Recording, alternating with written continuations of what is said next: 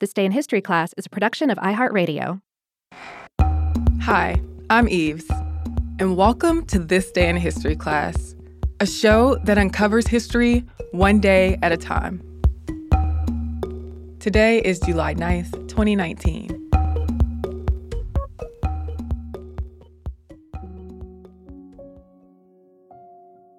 The day was July 9th, 1918. At 7:20 in the morning, two trains from the Nashville, Chattanooga, and St. Louis Railway crashed into each other. The head-on collision killed 101 people and injured 171 people, though some of those injured may have died later. Since the train cars were segregated and the front cars were the ones for Black people, most of the people killed in this wreck were Black. In the 19th and early 20th centuries, train-related deaths and injuries were not uncommon. The railroad industry was host to a lot of hazardous conditions. It was dangerous to couple and decouple train cars. Trains derailed and crashed, and bridges collapsed. Accidents and the treatment of victims was such an issue in the industry that railroads had their own medical organizations. Though railroad companies largely opposed increased safety regulations, by the late 19th century, the government did institute acts that made working and riding on a train safer, like requiring powered brakes. These changes led to less passenger and employee injuries and deaths, but they did not completely rid the industry of accidents.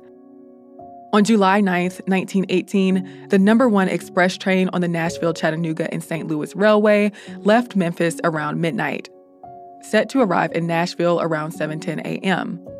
The number 4 usually left Nashville at 7 in the morning. Typically, the trains would pass each other in an area between Nashville and Shops where there were double tracks. Most of the cars were wooden on the number 1, and all of the cars were wooden on the number 4. The Jim Crow cars were at the front of each train.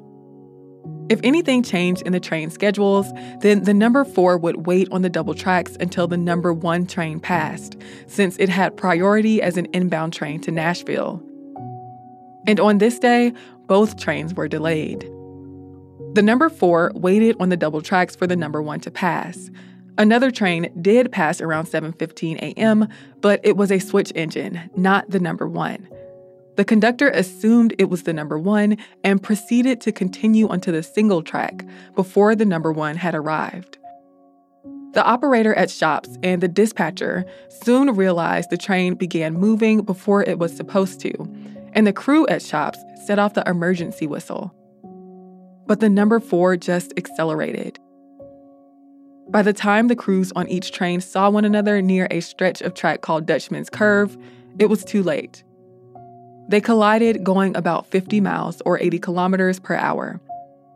The engineers and stokers in the locomotives were immediately killed in the impact. The front cars on both trains were crushed, and the scene was horrifying. Nurses and doctors came to the wreck to help, and the Red Cross's Nashville chapter also showed up. The injured were taken to City Hospital and Vanderbilt Hospital, and the wreck was cleared from the railroad tracks so that trains could continue operating. After the wreck, the Interstate Commerce Commission, or ICC, conducted a simple investigation into the causes of the accident. In August, it released a 7-page report made up mostly of pictures. It found that the number 4 train was on the track at Dutchman's Curve when it should have been waiting at Shops for the number 1 train to pass. The crews on both trains were experienced, so that probably was not the reason for the crash. And the crew on the number 4 train had been working for less than an hour at the time of the crash, so it is not likely that the crew was fatigued due to long hours on the train. Though it was not clear why the number 4 train kept going, some people guessed that the engineer missed a signal at Shops or thought the switch train was the number 1. The ICC did make some recommendations for improvements in operation. It suggested that trains should have to confirm with the dispatcher whether the train with precedence had arrived and proceed only if they got the go-ahead, or that they should proceed only if they were given the official order. The ICC also suggested implementing a block signal system where signals tell an engineer whether a block is clear, and making the train cars steel instead of wooden. Though the wreck was devastating, it did not get a ton of attention in the press. In the years after the Great Train Wreck of 1918, automatic block signaling and train control systems became mandatory safety measures. I'm Eve Jeffcoat, and hopefully you know a little more about history today than you did yesterday. And if you'd like to learn more about this topic, you can listen to an episode of Stuff You Missed in History Class called Great Train Wreck of 1918. The link is in the description. Get more notes from history on Twitter, Instagram, and Facebook at TDIHC Podcast. Thanks again for listening, and we'll see you tomorrow.